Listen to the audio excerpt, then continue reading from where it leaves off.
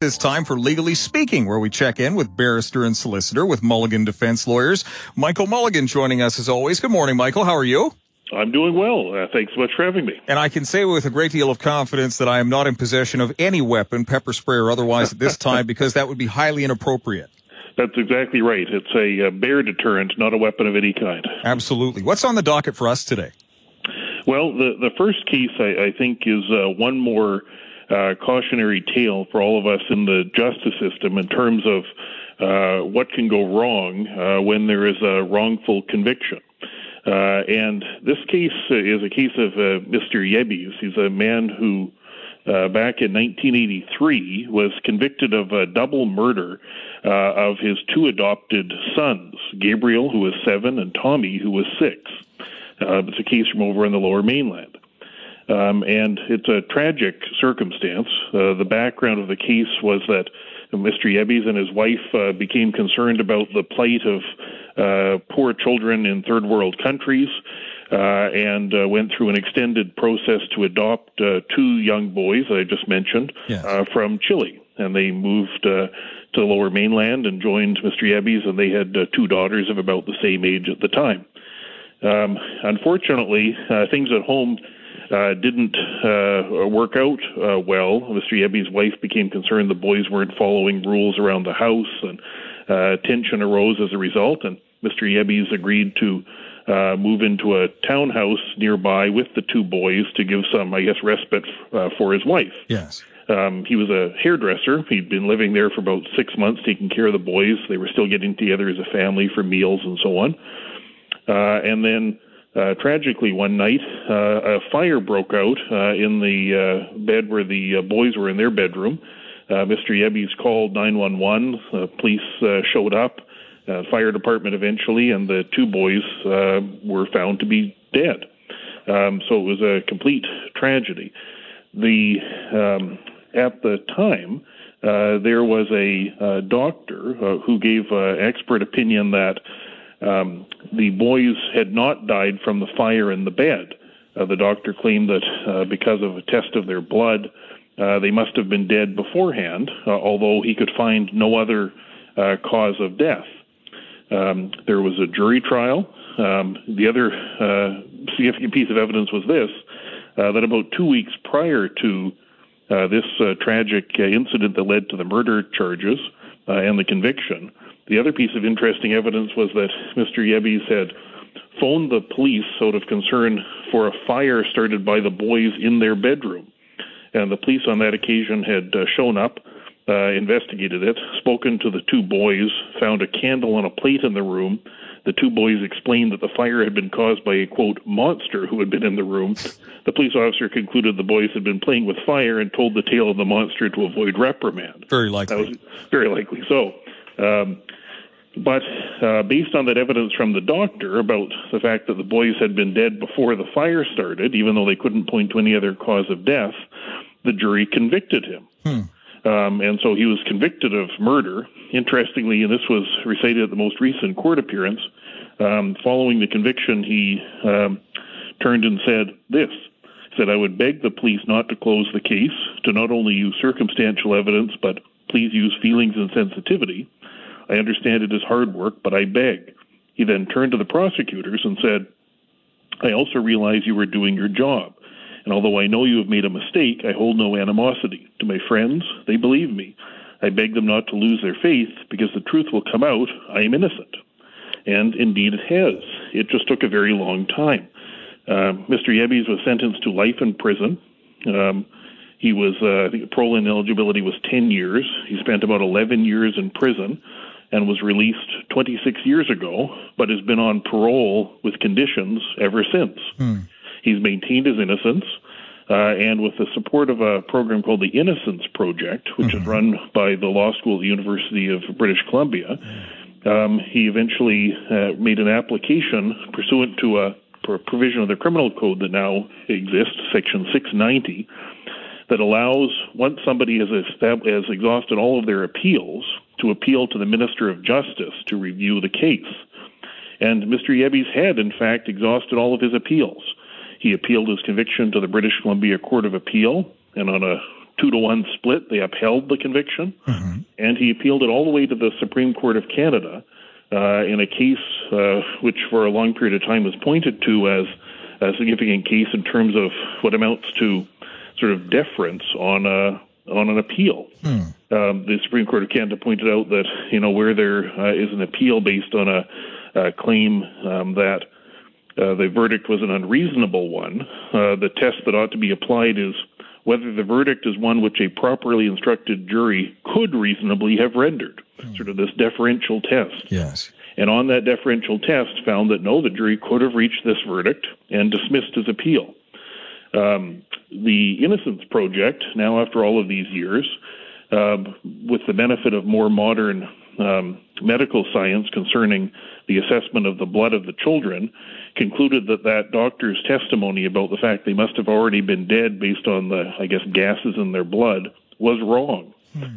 And the Minister of Justice, pursuant to a review, and they actually have a team, I get 6 lawyers who work for the Ministry of Justice, doing these reviews of claims of miscarriages of justice, where there's no further appeal possible because it's been exhausted, reviewed it and the evidence and material provided by the Innocence Project, and it concluded that indeed it appeared likely that there was a miscarriage of justice. And as a result of that, the Minister of Justice ordered a new trial just at the beginning of this month, in fact. November 6th, the order was made. Very promptly, the matter was put back into court, and Crown Counsel now, with the benefit of the modern medical science about the cause of death, quite properly stood up and said, I'm calling no evidence, and I invite the court to acquit. And that's exactly what just occurred. And so Mr. Yebbies, after all of these years, 37 years, was finally found not guilty of killing his 2 adopted children. Happily, during all of that time, his daughters stood by him and believed in his innocence. And thanks to the good work done by the Innocence Project, finally we've, sort of as best the system can do, put that right. But I think one of the real takeaways here is just how much harm can be done when sort of we in the criminal justice system get something like this wrong. Yes. Right? This obviously just completely ruinous. This person's life and reputation was taken from him. He spent many years in prison and on parole, and now with the benefit of more modern medical evidence, appears clear that he simply didn't do it. And so we all need to be, I think, very careful, everyone from people serving on juries to judges, and it should, I think, also cause us to reflect upon things like sort of the level of deference that was expressed there by the Supreme Court of Canada, and the case that bears this man's name, which was pointed to for many years as being sort of a leading case on how deferential courts of appeal should be when assessing claims of a wrongful conviction like this. It's all very well to say, could somebody have come to this verdict? But here is yet one more example of where we got it wrong, and somebody's life was ruined in addition to the tragic loss of the two young boys. A reminder of the importance of the checks and balances that we have within this system, and also why the work that you and other defense counsel do, Michael, is so important, because the state has so much power over a person's life, and it is absolutely crucial that their rights be preserved and upheld in all cases, regardless of what they may or may not have done to guard against situations just like this. Yeah, I mean, some of the concepts that we, perhaps take for granted and sort of use in a loose way, the presumption of innocence and the need for proof beyond all reasonable doubt, you really need to think very carefully about those things, particularly when you see cases like this. And this, Mr. Yebbies, is not alone. There have been many cases now that have, with the benefit of DNA and other scientific advances, we now know that we simply convicted innocent people of doing very serious things. And of course, it's only going to be in very serious cases like murder convictions, where you're going to have groups like the Innocence Project, they spent 10 years working on this. That's not happening in every sort of routine case. No. And so cases like this should be a reminder for all of us about why we just need to be so careful and just how much harm can be caused when we get it wrong and come to the wrong conclusion. Indeed. Let's take a quick break. Legally Speaking, we'll continue in just a moment on CFAX 1070. Legally Speaking with Michael Mulligan from Mulligan Defense Lawyers as we continue our conversation on CFAX 1070. Up next on the agenda, Michael, a new provincial court approach to family disputes in Victoria and Surrey. Yes, indeed. So this is a process or a project that's been in place now. It started in 2019 in Victoria as a pilot. And on December 7th, it's going to be formalized and extended to both Victoria and Surrey. And the idea is to make some changes to how family court cases are dealt with in provincial court.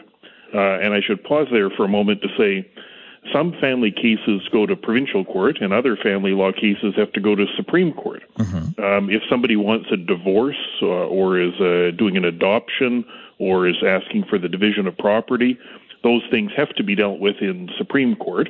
But there's a large number of family cases that don't involve those things, which are dealt with in provincial court. Provincial court tends to be less procedurally intense, and as a result, you tend to wind up with more people who don't have a lawyer who are in provincial court, right?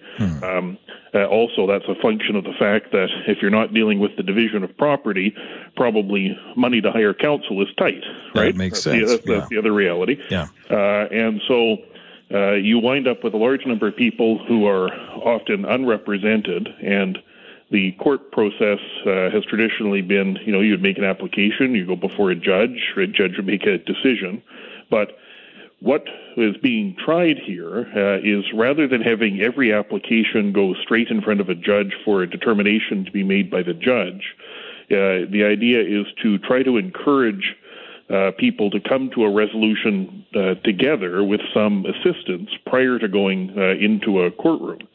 And so in provincial court, what's going to be tried is to require, for most applications, before somebody would be allowed to just go in front of a judge for a decision, to require the person or the couple to go and meet with a family justice counselor, to go through a parenting education program, and then to participate in at least one mediation session to see whether it's possible for the couple to come to some agreement with those kind of assistance, that kind of assistance being provided, along with some at least general legal advice being available to try to encourage the early resolution of things on a consensual basis rather than having everything go before a judge for a decision to be made.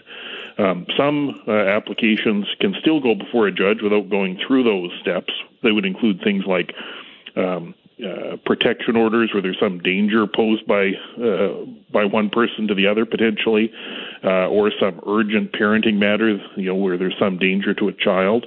But the concept is to, rather than having everything be dealt with in court, to try those steps of mediation and counseling and parenting information and so on, hoping that it would result in a agreement.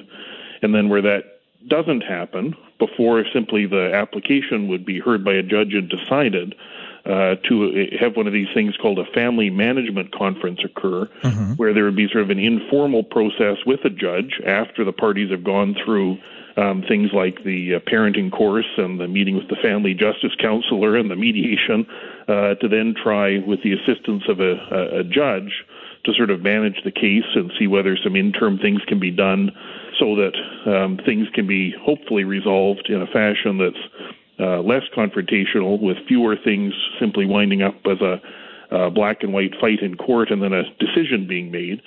And then for things that do ultimately need to wind up going into the courtroom, the hope is that by having this procedure at the front end, people would be ready to do that in terms of things like having exchanged financial information and other material that will be necessary for the judge to make a decision Whereas if you had two people just immediately go into court, not having a lawyer or legal advice, you could well imagine what would happen, right? People would show up and, she hasn't given me her tax return. Yeah. He hasn't done this and that. And then the idea is to conserve sort of sparse judicial resources. And I suppose the other element of it as well is that, if people are, with the assistance of mediation and so on, able to come to some agreement themselves, that's likely to be a more satisfactory thing than a decision imposed by a judge, right? If two people are able to sit down with the benefit of a mediator, sort out where Johnny's going to go on what days and who's picking him up and so on, that's likely to be a more satisfactory thing than having a third party say, here's how it's going to work. And so hopefully this has some success. And as I said, Victoria and Surrey are going to be the places where we'll try it out and see how it works. The BC Court of Appeal dismissing an appeal by the Delta Hospice Society with respect to membership and medically assisted dying, a sensitive topic for many. Yes, indeed. So this case comes out of the Delta Hospice Society over in, not surprisingly, Delta. And the issue is this. The board of directors of the Delta Hospice Society does not want to have medically assisted dying provided in their facility for religious reasons. And the board of directors was trying to amend the constitution of the Delta Hospice Society to turn it into a, quote, Christian community that furthers biblical principles, including the sanctity of life. That's what they wanted to do. Mm-hmm. Now, that takes us to, well, what is the Delta Hospice Society? Mm-hmm. And it's a society under the Societies Act. Almost all of its funding, though, is provided by the province. 94% of its funding is provided provincially. But the way the thing got into court is that the Delta Hospice Society has bylaws that sort of set out things, including who can be a member of the Delta Hospice Society. And basically the process is you apply and you pay $25 and congratulations, you're a member of the Delta Hospice Society. So when this issue became contentious, what the board of directors started doing is rejecting people who wished to join the Delta Hospice Society who were not, in their view, opposed to medically assisted dying. And so when people would apply that they thought might support medically assisted dying, they would reject their application and only accept applications by people who had the opposing view, with the hope that they'd be able to pass this resolution at a extraordinary general meeting to turn the Hospice Society into the Christian community that furthers biblical principles, right? And so that's how the thing wound up in court. And both the Chambers judge and now the Court of Appeal made clear that, the court isn't there to determine whether, sort of what exactly the Delta Hospice Society ought to do, or, whether public funding ought to go to this society, or whether medically assisted dying is a good idea or not. But the court does have a role under the Societies Act to ensure that the society is acting in accordance with its bylaws and the Societies Act. And so the Chambers judge and now the Court of Appeal reviewed the history of that, including, how do the bylaws for this organization, what do they require, and what is the history of things like membership? Yes. And so they reviewed all of that. It's also interesting to see just sort of what happened to membership here. So back in when all this controversy arose, the number of people who were members was about 400. And after this became a controversial issue, membership potentially exploded. I think it was up to like 1,600 or something of that sort, but with this group of several hundred that the board was rejecting their membership because they didn't like their views. And so the court was analyzing what does the society's bylaws require, and they concluded that the board does not have the authority to reject applications based on, the moral viewpoint of the potential member. Also interestingly, the board tried to utilize one of the COVID-related emergency ministerial orders, Ministerial Order 116, which is an order that allows corporations and societies to have meetings by telephone or other media, provided that all persons at the meeting communicate with each other and vote. The idea being that, hey, we have to have an annual general meeting. We don't want to have everyone packed into a gymnasium, so let's set up a MS Teams call or something, right? Yes. Well, that's fine so far as it goes, but what the Anti-Medically Assisted Dying Board of Directors did is that after denying the membership of the people who were in favor of medically assisted dying, they tried to conduct a mail-in ballot by having the people that they had approved all vote on the change to adopt the Christian community biblical principle idea. And the court, Chambers judge and the Court of Appeal concluded that no, that ministerial order, while it permits meetings to be conducted by telephone or other media, Zoom or Teams or something of that sort, it doesn't permit you to turn your general meeting into a mail-in ballot. And so that got rejected as well. The board then tried arguing that they had a constitutional right to freedom of association. They shouldn't be required to associate with all of these people that didn't adopt their values of being a Christian community. That got rejected by the Court of Appeal, in part because they didn't raise that issue back in the original Chambers hearing. And so the outcome of all of this is that the Delta Hospice Society is going to need to try again. They've been ordered to approve the memberships of all the people who paid the $25. And then there will be a meeting called where everyone can actually communicate with each other. And ultimately, I suppose there's going to be a vote on whether there should be a change to what's been proposed by the Board of Directors. The other thing, which is layered on top of all of this, is an issue about government funding. Right, I mentioned sort of 94% of the funding was provided through the provincial government and the health authority. And so there's another issue there about whether there should be public funding continue to be provided to this society if they decide to adopt this religious principle and refuse to provide medically assisted dying services in the facility. You know, should the provincial government be paying for this society? And so they may have a separate issue there. So tensions are high.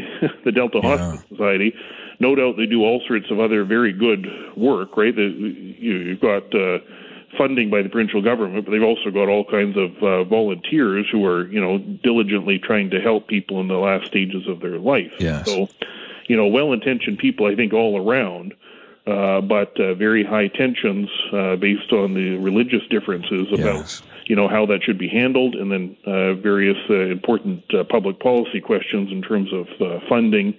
But I guess at least as a result of the court decision, all the people that paid their $25 are going to eventually get to have a meeting and have a vote on what they think they should do, and then it will be over to the government, I suppose, to determine whether they're going to continue to fund the society depending on what approach they take. Very well. We're all out of time for today, Michael, but thank you for your time as always, and we look forward to next week. Thank you so much. Stay safe. Take care. Michael Mulligan with Mulligan Defense Lawyers.